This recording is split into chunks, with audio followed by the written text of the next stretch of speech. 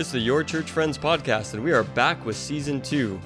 Join us as we sit down with some of our church friends to discuss these topics and more. What is worship? Can I trust God? How should I study my Bible? And popular Christian catchphrases. It's season 2 of the Your Church Friends podcast. Our church friends. Enjoy.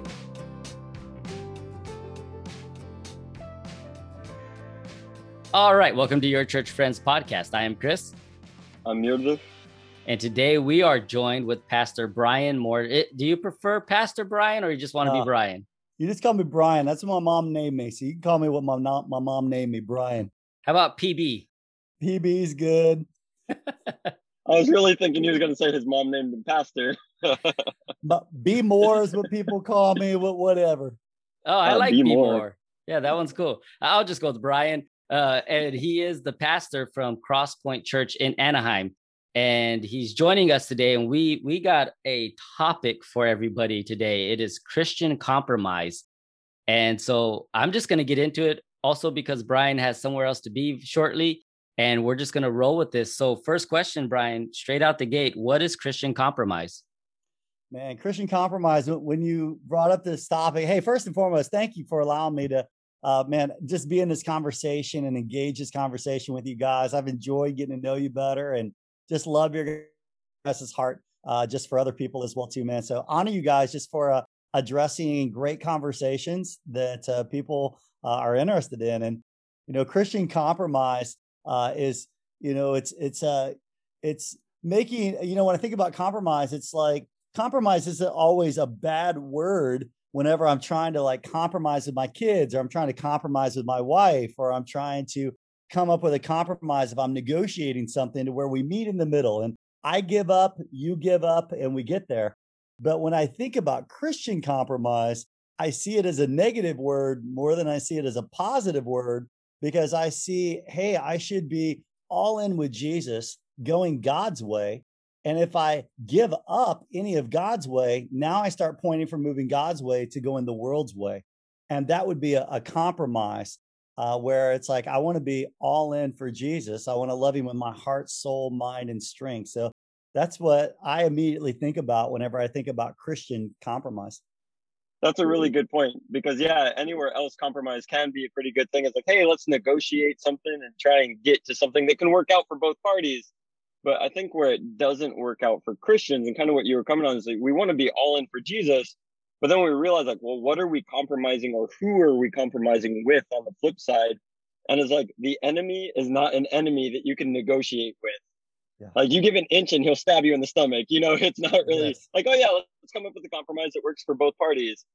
So yeah, I get you. I think that within the Christian realm, we tend to, and probably should, unless Chris has some different wisdom, kind of look at it as more on the negative side.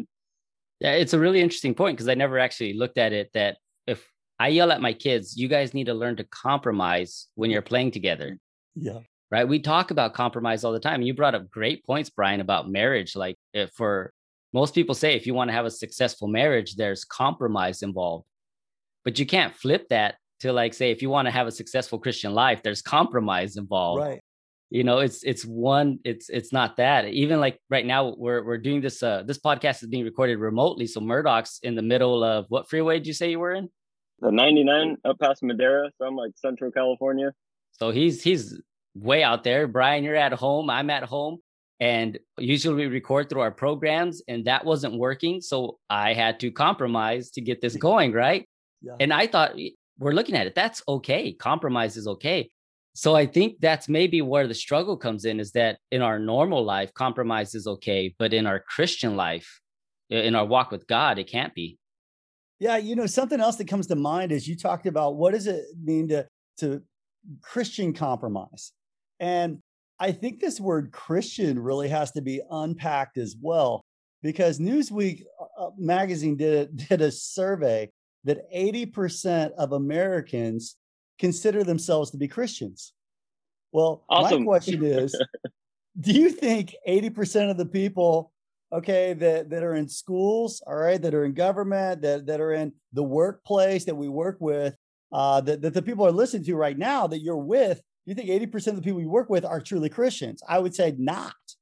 And if there was 80% of the world that was actually a Christian, then the world would look a lot different. Our cities would look different. Man, our schools would look different. Everything around our marriages would look different. Man, our relationships would look different. Our dating lives would look different. And so I go back to say Jesus, he never called anyone to be a Christian. Now, it's not a bad term. It's found in Acts. It says they were called Christians first at Antioch, but Jesus called people to be disciples. And there's a big difference. I mean, that word disciple is the word methetos. I mean, it means all in follower. It's no compromise. And so I think that there's a difference between being a Christian and being a disciple. And I don't believe that if you just pray a prayer and ask Jesus into your heart and your life, that means that, hey, you're good and you can go live however the hell you want. I think Jesus died on the cross because he wanted every part of us with no compromise. And that's why he said in Luke, you're going to follow me. You're going to be my disciple. You've got to take up your cross daily and follow me with no compromise. So I think there's a difference between being a disciple and being a Christian. I'm fully with you on everything that you just said. And definitely, yeah, when he says you must lose your life for my sake, in various other ways that he words all of it, he's very clear, and it's a repeated point that, yeah, you follow me with absolutely everything. And even going to the first commandment is to love God with all of your heart, all of your soul, all of your mind, all of your strength, all of your everything. No compromise there, or shouldn't be. I like that you brought that up, Brian, because I just got done 2 weeks in a row in Belong, thanks to Murdoch it being 2 weeks in a row. It's supposed to be 1 week, but became two because he's in the middle of nowhere, talking about discipleship and what is a disciple and what does a disciple do. So I really do like that comparison and that terminology. That's so much better. I think that if we do start stripping some of the terms that we've taken through faith and religion and just start putting back those words that Christ used, well, what did he call his disciples? Disciples. You know, he said, you are my disciples and you know me.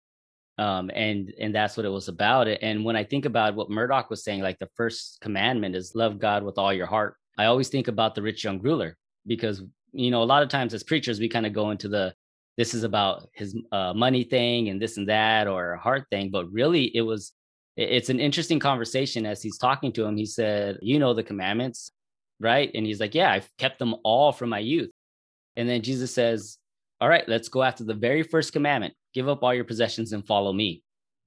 And right there, he's like, oh, no, I can't do that. And he walked away. He couldn't even, after boastfully bragging about keeping all the commandments since his youth, couldn't keep the very first commandment, love God with all your heart.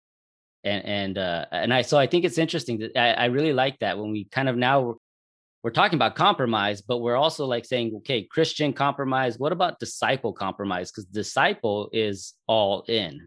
Yeah. And Chris, you brought up the rich young ruler, which I think is a great conversation about compromise too, because I believe this, and scripture doesn't say this, but I believe it. I think there's some principles here. You know, Jesus didn't ask everybody to be a disciple, to be part of his inner circle 12. All right. So, I mean, he had his inner circle, but there were some people he healed and they said, hey, can we follow you? He said, no. You go back home. You go back to your city. But when he went to the rich young ruler, he asked him to sell everything that he had and come and follow him. He asked him for this no compromise life. And the benefit, he says, you're going to be I think, I could be wrong. I think he was calling him to be one of the 12, to be one of those disciples. And yet we know the names of all the disciples. We can list all their names today. We know him as the rich young ruler. We don't know who he is. He could have written some of the scriptures, but he chose to compromise. He chose the riches of this world over this rich and satisfying life that Jesus called him to, possibly to even be a disciple, one of the 12. I think that within that, with what you're saying, that's really interesting. I'm going to have to ponder that later when we're not on air and really look at that, because I like with what you're tracking with, but really even looking where Jesus says that it's a difficult thing for rich people to enter into the kingdom, because you have Jesus going, to the fishermen and, into some different areas, and they just left their stuff. They went, yes, I can see what God is offering. I can see that this is man of God that I want to follow. And here you have somebody, you touched on it, who has like the pleasures of this life, and how much harder that can make it in our estimation, right? Because when you're looking at compromise, you're looking at, okay, what's the deal I'm going to make? What do I have? What is it worth? And then what's the other option? And what am I willing to give up? And man, the treasures and the pleasures of this earth can be very deceiving and have a very strong hold on us to go, I don't know if I can give that up. Like, is it really worth it? Like, is this godly life really worth it? Because it seems like I've got it made. And because that is, if we're gonna like talk about the word compromise, because so we broke down like Christian and disciple, and now let's break down the word compromise. The word compromise is like, yeah, I've got to give up something I really want in order to make someone else get what they want. And so when we remodeled our house, not everything in my house that got remodeled is what I wanted, but I made compromises with my wife so that way she could be happy with the house she's living in also. Even to this day, uh, we got stuff hanging up on our walls, that not on the wall behind me, but on other places we have stuff hanging up on the walls, and I would like my house to be like the wall behind me. It's nothing, there's blank. I don't want anything hanging up there, but my wife does. So we've compromised. In our living room, there's just a small little section that has stuff hanging up there, but it's to make her happy. But I'm giving up something for her. And I like what you're saying, Murdoch, that when then we put the word of, now that we understand it, and then we look at what we get when we follow God completely. Am I willing to compromise a fraction of that just to satisfy myself? Because that's really the big question, right? Am I willing to give up a piece of what I got from God to satisfy myself? Oftentimes we do, and I think that we all have that flesh and the spirit are battling against one another. So you can't do the things that you want to do. And I think that that's where the crux of the compromise comes in as well, too, is, man, we have this war going on between the flesh and the spirit. And, you guys may have heard the old story as well about the guy who had the two dogs. He's got the white dog and a black dog, and they always fight each other back and forth, back and forth, back and forth. And they go and ask the guy, they said, so, which one of those dogs usually wins? So the black dog, the white dog. He's like, it's the dog I feed the most. And I think that when it comes to compromise, we have this flesh and we have this spirit, and we've got to feed the spirit and starve the flesh when it comes to this compromise. Otherwise, man, the flesh is going to defeat the spirit. I'm moving to application. I do that often, but it's like, man, there is that battle that's there. Well, with you moving to application, and with you, sorry, Chris, I cut you off. I don't know if you have a note that you can make to remember your point, but I wanted to ask, because Pastor Brian, you've been a pastor for many years, and just knowing your church and seeing how God is moving there, and just kind of knowing your heart for people, I know that you must have had just so many interactions with people to where compromise, and that you've seen the trajectories of compromise and stuff. And if you were to look at, I don't know, this wasn't on the notes, so it might take a second for you to think about it, but the roots of things, or where it can start, or what underlies it, or what, you were talking about the flesh and the spirit, and that's kind of the theological way that we can look at it. But as you've seen it play out, kind of where do you see compromise coming in? I know there's a lot of different areas of our life that we can compromise, but if you were to kind of say, cool, if you could bolster up in one area or wherever the weakness tend to come. Yeah, I mean, I can talk from a male perspective. I mean, it usually is females, fame, or fortune. It's girls, it's gold, it's the glory. And none of that is new. 1 John 2, says all that's in the world, the lust of flesh, lust of the eyes, pride of life, is not of the Father, but of the world. The world passes away, the lust thereof, but he that does the will of God will abide forever. And I think that's really breaking down, like, where do we see that flesh out? I mean, I think every conversation that I have in counseling, every conversation I've had with people, I mean, it's the same thing. The enemy doesn't have any new tricks, guys. I mean, he's the same, right? It's like lust of flesh, lust of the eyes, pride of life. Look through every character in the Bible, and it'll be the exact same story of every person that you and I have encountered, or stories we've heard about people that have compromised. Lust of flesh, lust of the eyes, pride of life. Yeah, and I think about my own story. I would say, like, my biggest struggles are the times that I kind of, especially the one recently where, like, I stopped ministry, everything was just falling apart in my own life. I would say it all stemmed from a compromise of not doing some simple principles and like reading your Bible every day. You know, I compromised one day and said, okay, I won't do it because I'm too busy because I've got, and at that time I've got church stuff to get done. So I won't get in my word. And then the next day came and I was like, oh, well, I already skipped one day. I'll skip another day. Then guilt starts to kick in and it's, oh, since I haven't read those 2 days, now I'm going to start reading. And soon enough, it's, oh, I haven't been in my word for months. I haven't prayed for months. But it all started in one small little spot. I like this quote. It's by A.W. Tozer. And it says, one compromise here, another compromise there. And soon enough, the so-called Christian and the man in the world look the same. And I really like how he puts that because, yeah, one little thing here, one little thing there. And it, with compromise, what makes it scary, and it kind of gets us into our next question of why it's so dangerous, but what makes it scary is it's not like huge. It's nothing big generally. Compromise always starts off with the smallest decision. So now I'm going to throw back. How did I end up here? Yeah, then you hit that part. So I'm going to throw it back to you, Brian, with that question of how dangerous is compromise to the Christian life? Or let's rephrase it, the disciples' life. I think from the danger of it is, you know, there's that old song by Casting Crowns. It's a slow fade. You know, it's a slow fade. It doesn't just happen like in one moment. But I would also say there's the other side as well, too, that we're all only one or two decisions away from blowing up our entire life. Think about that. We're one or two decisions away from blowing up everything, whether that be our ministry for those that are in ministry. I mean, losing everything. We're one or two decisions away. That's how dangerous it is. How dangerous is it? One or two decisions away from, you know, blowing up our marriage for those of us that are married. One or two decisions away, you know, from, you know, blowing up our purity. One or two decisions away. And so the danger that I feel, and different people have different leverage points, but I know for me is, man, you're going to live a life of uncertainty. I mean, you're going to move to a place of hurting those that you love the most. You know, David, when he compromised, Psalm 51 in his prayer, I think says so much. He said, restore unto me the joy of my salvation. And I think the danger is losing your joy. And I believe joy and happiness are two different things.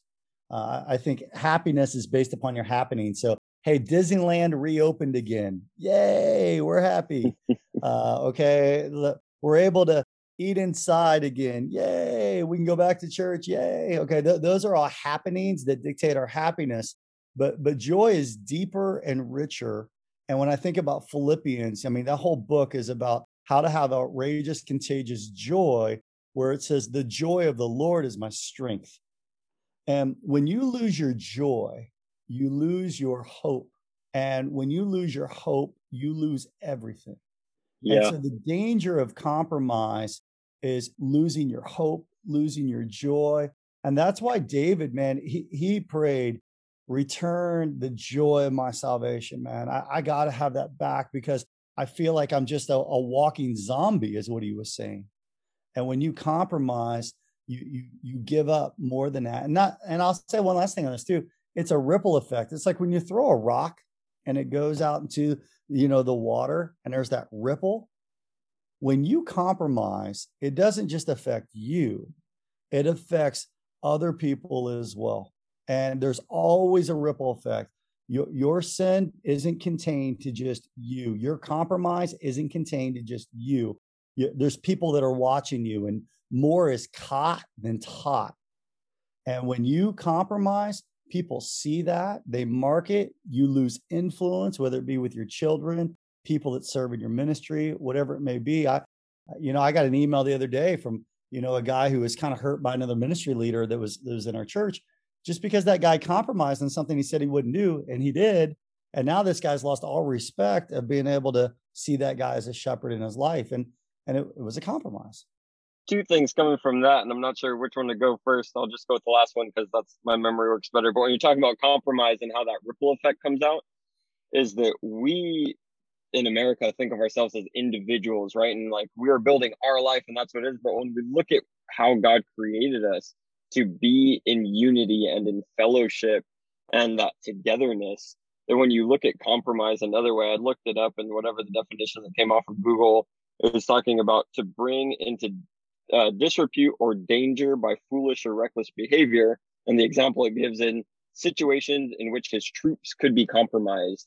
And if you look at us as disciples, as like the troops all standing together and compromise coming in and bringing danger into that point, like if I get hit, by my compromise and that comes out, all of a sudden the ministry is getting hit, right? Because as in the example that you gave, it's like, oh, our integrity together is getting hit. Like, yes, there'll be the personal effects on me and whatever that's doing, but as you're saying, it's affecting other people. And as a unit, the enemy is trying to come and tear us apart. If one is by their own and they fall down, that's a pitiful state because nobody can help them up. But if you have two, you can stand back to back and fight off the enemy. And just like the amazing thing that is, because I've been alone in life, that's a hard spot to be. And if you're compromising and you're alone, yeah, it can feel very hopeless. And even when you're saying when you lose hope and you can even feel like God isn't with you anymore. But that's where I go beyond and what can make situations hopeless, which was my second point that you were making me think of, is that it's not just we compromise in a vacuum. I truly believe that there is spiritual realm all around us. There's interactions, all that. There is an enemy. And even just where Jesus says, if you sin, you are a slave to sin. And if you're a slave and you're in bondage, you start to lose hope, right? So compromise can go from like, oh, there's just this decision to, oh, I'm in bondage, I'm in slavery. And from where will my salvation come? Which again, what you brought up in Psalm 51, finding the joy in salvation again. It's so dangerous. And I think because it for me, when I think about it, answering this question, how is it dangerous? It's because I don't fully look at it as dangerous. I don't see compromise as something that's scary or that can hurt me. I don't see it as that. I see it as like, we've always got to do it. Kind of going back to what we were talking about at the beginning, like we've got to compromise here and there. So then I kind of apply that same. It's a big thing I've been on lately, looking at words that the world defines and then seeing how we define it in a biblical sense. So one of the big ones is like success, prosperity, and all that other stuff. Those kind of run into like, okay, well, the world defines it as this, and how does God define success? But now when I look at other words like compromise, well, the world defines it as this. How does God define it? And God defines it as something that we shouldn't go into. But if I look at it through my fleshly eyes, then I don't see it as scary. I see it as a part of an everyday part of life. So then I can compromise because it's part of an everyday part of life. And I can compromise in my spiritual relationship with God because it's part of everyday life. I heard Chuck Swindoll say, he compared it to erosion, where you don't see something getting eroded instantly. It's slowly, day by day, and then eventually it's something that isn't useful anymore. And that's the same, I think, that starts happening with us as Christians, because we do play with it as something we shouldn't. Like, it is dangerous. And I think that's where I think the mentality needs to come in, is back to making it a dangerous thing. If there was an immediate thought, a question came to mind that I wanted to pass your way, Brian, is that we've looked so far the conversation has gone a lot towards, compromise to the world and into those worldly kinds of things. And just as we've been talking, the Moses came to mind, and that Moses, right, when God comes to him, and Moses' response to God when God is like, hey, I want you to go and do this thing. He's like, well, I can't do it for this reason, this reason, this reason. Lists off about 5 reasons why he couldn't do it. And God addresses all of those reasons. Yeah. And in the end of it, Moses is still saying, yeah, but I can't do it. And it's almost like God compromised with Moses, because God still wants to work, with man. And that's how he wanted to do it. He said, fine, you can bring Aaron along with you, and Aaron will be your mouthpiece. And I think that on one hand, we can look at compromise to the world and to worldly things, but there's a lot of places where God is trying to call us into something, or expecting us to live in a way by obedience or by faith, to where we can compromise. And I think that to a point, I see God many times in the Bible compromising with people, saying, look, I want to work with you. If that's as far as you'll go, then that's as far, but there will be consequence. And I was wondering if you have any thoughts coming at it from that perspective, as far as compromise in our walk with what God is expecting or trying to pull us into. But before you answer that question, Let's hear from our sponsor and this quick ad about the Finding Something Real podcast. This episode of Your Church Friends is brought to you by Your Desires, never satisfied and always wanting more or what someone else has. Your Desires, getting you one step closer to compromise. That's a really interesting thought about God compromising with us. And once again, the word compromise can play some tricks in our minds because in one hand, we're like, okay, God doesn't change. He's the same yesterday. He's the same today. He's the same forever. That God is all knowing. God is, omnipresent. He's omnipotent. But God also, so it's an interesting thought, but at the same time, you're right. He did in that situation say, okay, here's Aaron, you gave up your leadership. So here's what's going to happen. But man, there's compromises that happen because of that too. I mean, you go back and look at the golden calf and say, hey, okay, that all happened. Why? Because there's Aaron in that. But I think God uses, He uses people despite us. And I think he gives us opportunities. God's in the business of taking our misery and turn it into ministry too. So God can take what Satan meant for evil and turn into good, as well. That's probably a thought. It's a good, like you, I probably need a little more time to think through. Okay, God compromising. That's an interesting thought. I like how you brought up though that even in it, there's the ramifications of it. So it's still where God was like, okay, here's Aaron, just go get it done. Now your excuses are out. Here it is. Go get what I've asked you to get done. But then there was still the compromise of the goat, or what happened was the consequence of the golden calf and how that affected everything and with it. So it still seems to me like that compromise is a dangerous thing for us to be fiddling with and playing with as Christians, because I really like that, what you said, Brian, earlier, that we're one or two bad decisions away from wrecking everything. And if we just change the word to we're one or two compromises away from wrecking everything, then we really see in light of day what this thing is, that it's not something to be toyed with. I used to play a game with me and my brother, as a wrestling game. And there was a term me and my brother started throwing out there. It was called playing with your food, because we would play against each other or against the computer. And if we were really, really winning, especially if I was playing with my brother, I just wanted to rub it in more that I was beating him. And he would do the same thing. And there was this one time he's just rubbing it in. He's got my character badly damaged. And out of nowhere, I hit it with this roll up pin, 1, 2, 3. He lost a match that he was winning. He should have won decisively. He ended up losing, and he just looked at me and he said, "That's what I get for playing with my food."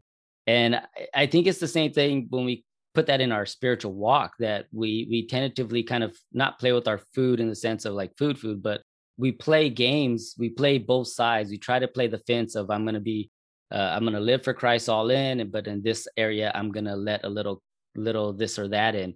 And when we do that, that's the one or two bad decisions that end up wrecking everything. So I really liked all this to get, as we kind of get rolling towards the close of this, to get to the end of everything. How do we combat compromise in our lives? Yeah, that's really good. You brought a thought in my mind, and I want to talk about how to combat it, at least things for me in my life. But I read this book by Henry Cloud called Integrity, and it's such a great book. I highly recommend it. And when I was thinking about compromise and this whole idea of compromise, it's like, the opposite of compromise is really integrity. It's being complete. It's being whole. He told this great story. He said Henry Cloud was at his church, and Henry Cloud, for those of you that don't know, is a clinical psychologist. He wrote the book Boundaries, probably one of his most famous books, but he's also a very fully devoted follower of Christ as well.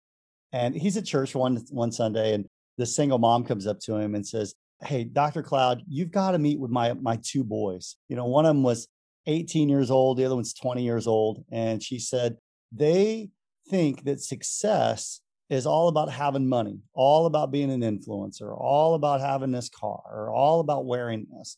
And she said, "Can you tell my kids what it means to be a success?" And Henry Cloud is humble, and he's like, "Oh, I don't know what success is, but But he knew real fast this was a single mom that he wasn't going to be able to get off the hook on. All right. It's like she's persistent. So he says, okay, he says, I'll go out to breakfast with your boys. Well, he says, man, he starts thinking about what does it look like to be successful? And he said, he's interviewed a lot of people. He knows a lot of successful people. And he thought, what did they have in trade? And he said it was tough. But he said he sat down with those boys, and here's what he told them. He said, if you really want to be successful in life, there's three things you got to have. Number one, you have to be a master in your field. Okay. Mark Zuckerberg, he understands social media. He's a master of it. You take, a surgeon has to be a master at their field, put their 10,000 hours in. If you're going to be in ministry and you're going to be a pastor, you need to know theology. You need to know the word. It's like, hey, you got to be a master in your field. So that's principle number one. But then he said, principle number two is you have to be an alliance builder. Because there's a lot of people that know their field, but they don't have the relational abilities to be able to connect with other people to build alliances. And if you want to go fast, go by yourself. But if you want to go far, you have to go with others. So he's like, okay, you've got to be able to build alliances with people. But he said, but there's a third thing, and it's the most important. You have to have the integrity not to screw it all up. Because how many people do we know that are masters at their field, really good at what they do, and then go a step level, man, are good at building alliances, good at building teams, equipping people, making things happen. But man, that third, as I said, you can lose it all. That's the danger of it, is you lose it all. And one of my favorite definitions of character is who you are when no one's looking. But I have a better definition that I find from my life right now. It's keeping what I worked so hard to gain.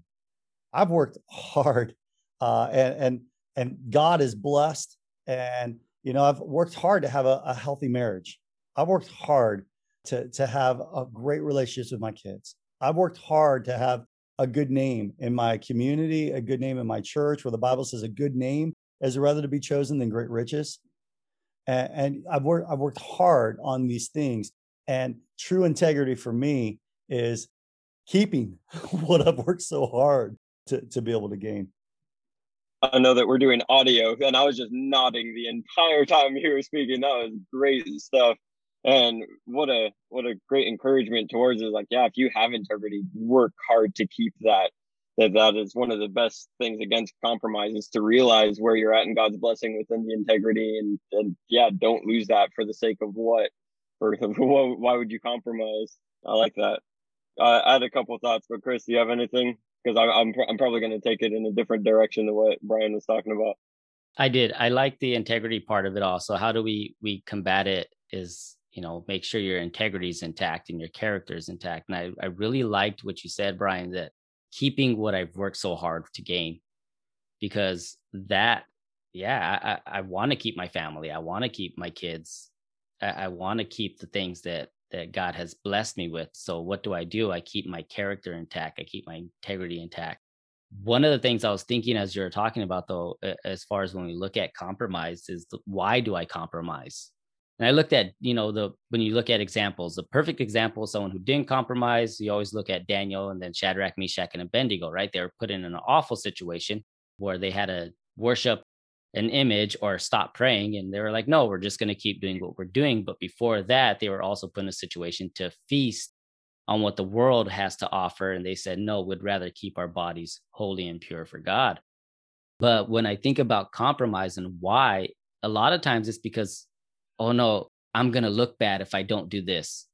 So I'll compromise so I don't look bad in front of someone else.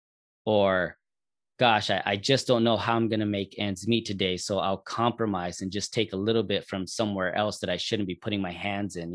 A lot of times I like those, what did you say? The 3 G's were girls, glory, and gold. Yeah. Which is awesome. But a lot of times, yeah, we're compromising for relationships. We're compromising to get wealthy, or maybe because we just need something else, or we're compromising for our own fame, for people to not lose the image that I've created of myself. And a way to combat all that, because we're not perfect. And I think that's where I want to kind of get it to understand that just because we're saying don't compromise, none of us are perfect. We're not going to go without sin.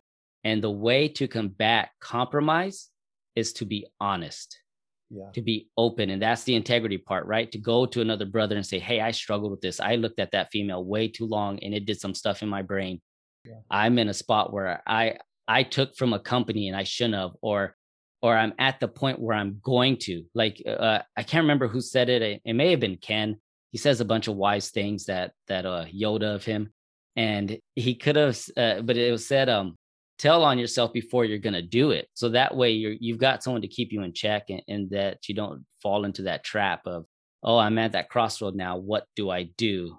I'll just give in today. But if you're at the place where you've told on yourself way before it even happens, then I think that saves you from falling into that dangerous territory. I got so much to say, Murdoch, but it's your turn. Maybe I should just pause. I know we only have a couple minutes before we have to wrap it up, but just looking at keeping the integrity and keeping for what you've worked towards, and Chris, the things that you were adding towards that. But really for me, just with a little bit of time that we have at the end, I know that when we started off, okay, well, what's a Christian? There's 80% of people say that they're Christian, but they're really not. They might have been at some point, and I really think that compromise got them to the point, right? They at some point they're like, oh, cool, there's God, there's Jesus, there's whatever, and just, will you follow him? And somewhere along the way they came off of that, and maybe they came off of that after following for years and decades, to where compromise has landed somebody in a bad spot. And I know that compromise landed me in the worst of spots. And it's a weird thing to be in a completely hopeless place and a powerless place and realizing all the destruction that's come from it. But what I've realized, the thing that kept me there in a really weird way, was pride. Is that even within all of that, I wouldn't come and submit to God and ask him for his forgiveness and ask him for his help, and realizing I'm in a situation where I need salvation. I need God. And there's all of the guilt and all of the condemnation and all of the everything that can come with, how did I end up here? And I'm dealing with these things, and life is a mess, and I'm a mess, and everything else. But it's like, why won't you bow your knee to God? Why won't you break your heart open before him and let him in and let him fix? Because he already knows the mess.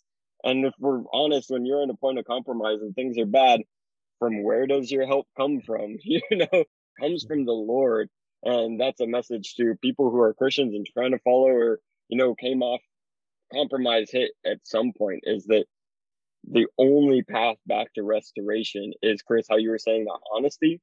But you need to be honest with yourself and honest with God, and then allow him to walk you through how to repair the stronghold, right? Because if something's been compromised, it's been broken into, the enemy's in there, sin's in there, guilt, condemnation, the whole thing is in there. And you need to let God in there to start repairing your life, and to just go, hey, you know what? I can try and put on the hypocrisy and put on the mask that, like, this is where I'm at in life, but that's obviously not fixing anything. Like, you can put on the airs of having integrity, but if you're honest with yourself and honest with God, if you compromise, then you need to rebuild integrity and start from that starting point. You can't skip steps. When it comes to this thing, you can't cheat integrity. So if there has been compromise, the only way to it is to have legitimate integrity, to have a clear conscience, to have a pure heart. And just the encouragement in that, because with where I'm at today, God has recovered me from very much bad parts of compromise, and he's a good God who is faithful even when we're not. So that was just my part to add into the end of it. That's really good. I like what you guys are talking about with authenticity and being real. You talked about wearing a mask, and I grew up in a church that was very much, you wore a mask on Sundays, you talk perfect, and what happened through the week was different. Whenever we started talking about what is Crosspoint going to look like and what's God calling us to, we were very much saying we're going to take the mask off, because when you wear a mask, only your mask gets loved. Man, if you truly want to experience God's grace and God's love. And I also think too, as leaders, we're talking about, friends in ministry, as leaders as well, you impress people from a distance, but you only impact them when you're up close, when you're authentic, when you're real. And that's where you truly connect. And I would also say too, like for me, I don't claim to be the best Christian in the world.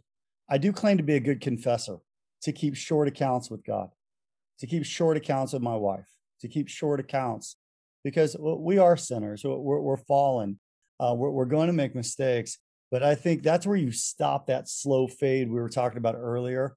as whenever we confess, 1 John 1:9, if we confess our sins, he's faithful, just forgive us, cleanse us from all unrighteousness. And, a couple practical things that I do in my life is I set up guardrails around girls' golden glory. And so for me, I'll just give you a couple practical things that I do because I go overboard. Some people say, "Oh, Brian, you're going overboard." And I say, "Well, I'd rather go overboard than get thrown overboard." So if I'm gonna be careful not to compromise. So here, I'll take each one. I'll kind of take each one at a time. Let's go here. Let's go girls first. Let's go females. Man, that's a real temptation in my life. That's a battle. That's a struggle. That men face. Hebrews says there's a sin that does so easily beset us. I know that's mine that I have to be careful of. And I go to the gym. I love to work out at the gym, but man, that's a tough place. It's like an alcoholic going into a bar. I mean, you got to be careful. And the old book, Every Man's Battle, such a good book where he talks about balancing your eyes. That's a principle that I do. I balance. It's like when your finger hits a hot stove, what do? You pull it up real fast. Same thing with my eyes, to train my eyes, to balance my eyes. Scripture is my thing. So, I start with Matthew 5:28, that tells me, do not lust after a beauty within our heart. Don't let her take you with her eyelids. Job, that says, hey, I made a covenant with my eyes that I won't look after, another woman. And then sometimes I got to pull out the big guns. Proverbs 7:27. Her house is the way to hell, going down to the chambers of death. It's like, I've got to quote through scriptures to help me, because I think that transforms my mind. Another thing too, I play the role of the dweeb. So when I'm not around my wife, if there's another female that is there, I am the most non-charismatic, non-smiley, robot, worst person, head down dweeb guy. I don't turn on charm. I don't turn on character. I play this role of like not needing to flood my own pride or arrogancy. Here's another prayer I pray. This will scare the .com right out of you right here. I pray this prayer. God, give my son Braden and my daughter Mercedes and Nick the same amount of victory over their sexual temptation as I am experiencing right now. And that puts me at a place of like, I don't want my kids to struggle with lust in a way that I had before. So I put some boundaries around those things. Those are some things I think that are probably the key areas when it comes to gold and money. For me, I think a lot of sin of compromise when it comes to money has to do with not being content with where you are. And so we've just made a decision. We're not buying another house, even if we can afford another house. I'm a Honda Accord guy. I'll always be a Honda Accord guy. This is the contentment. And Paul said, I've learned whatsoever state I'm at to be content. And so content, this is where I'm at. And so the other piece I think is generosity. Greed is at the center of that sin. And the antidote to greed is generosity. And so for me, it's very much about, I was highly influenced by Rick Warren's talk when he talked about giving away 90% of his money or a percent every year that he was in ministry. And so when I came to our church, that's what we did is we started giving 10%, the next year 11%, the next year 12%, next year 13%. And I'm just amazed at how God has just continued to keep blessing us because of generosity. But I've stayed in this contentment level. But I have giving goals. Hey, how can I give more to the kingdom? And that is a piece of saying, hey, I'm gonna go overboard. And then the last one would be pride and arrogancy. And I think we all have arrogancy heartstrings. And anybody that says they're humble, well, that's just not. You can't be humble and say it. and I think of 1 Peter 5:5 that says, "Clothe yourself in humility. God resists the proud, but He gives grace to the humble." I've got to put on. It's a biblical fashion statement. Some 1 Peter 5:5 wear every day to say. And one of my phrases I love to use is when God blesses someone else, I want to celebrate other people. And I want to be able to say, go God. Or when people compliment me, it's okay to say thank you, but I also say, go God. And I think those are just a few things that I've just put in my life. And I want to make sure that I go overboard. So it's almost like a cliff. And if you're at the Grand Canyon and you go right to the edge, how far can I go without falling off? If you keep doing that, one of these days you're going to fall off. I just want to take some steps back away from the cliff and go really overboard with stuff. I don't ride alone with a woman. I don't meet with another woman alone. I meet in triangles a lot. I'll meet with me and 2 women, me and 3 women, especially on our staff. We have several women that are in leadership.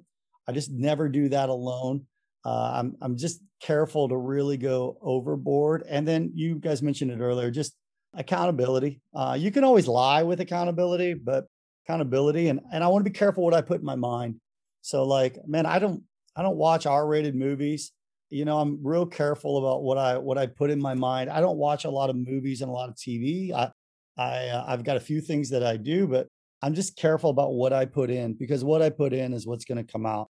But I want to be careful to say all this too. All the strategies, everything I just said are things that I try to put in place. But I would also say this too, that 1 Corinthians 10:13 used to be my verse in high school. That was like in college. There's no temptation taking you, but such as common man. God's faithful, who will with the temptation also make a way of escape. But I think I have a verse that's more important to me now. It's the verse right before it. 1 Corinthians 10:12. Wherefore let him that think he stands take heed lest he fall. Because once again, we're 1 or 2 decisions away from blowing up our life. And I want to take heed, not thinking I got it all together. Otherwise, I could fall. That's some really great stuff there. Gosh, we are way past the time that you need to get to your next appointment. And I really wish we could keep going, because you brought up a lot of stuff there, but we'll do a part 2 someday and knock this one out. But I've really enjoyed it, Brian. Thanks for all of that at the end. I love all the breakdowns of the 3 G's that you have for yourself personally, because even if I look at myself, I think like that, those are kind of like roots, and they all produce little branches and little trees. So for me, my root would be glory. Like if I'm to say which one of these do I struggle with more, definitely glory. I love the attention and the glory and the fame, which is why I always pray God. Like even when we're talking about our podcast, hey, God, grow it in a way that's healthy for myself. Because if it's not, then I know myself, I will compromise and do something stupid when I get glory and fame. So, but I've loved all that stuff. And I think I'll have to wrap up the show now, because if not, I'm going to keep talking. So I'll let you go. I am Chris. I'm Yurli. Brian. We are your church friends. Thanks for listening. Thanks, guys. All right. Thank you so much, Brian. Cool. Hey, thanks, guys. Have a good time at dinner tonight. Hey, thanks for the opportunity, guys. It was fun. No problem. I will see you tonight. All right. See you tonight. Bye. Hi, everybody. I'm Casey. I'm Remy. And I'm Reed. We really appreciate you listening to our dad's podcast. If you can leave a review on what you like about the show, Or leave a 5-star rating. Also, check out their website. It's Remy, what is it? It's on the tip of my tongue. What is it? yourchurchfriends.rocks. Oh, yeah, that's it. On the website, you can listen to our past episodes. Join the Facebook group page. And more.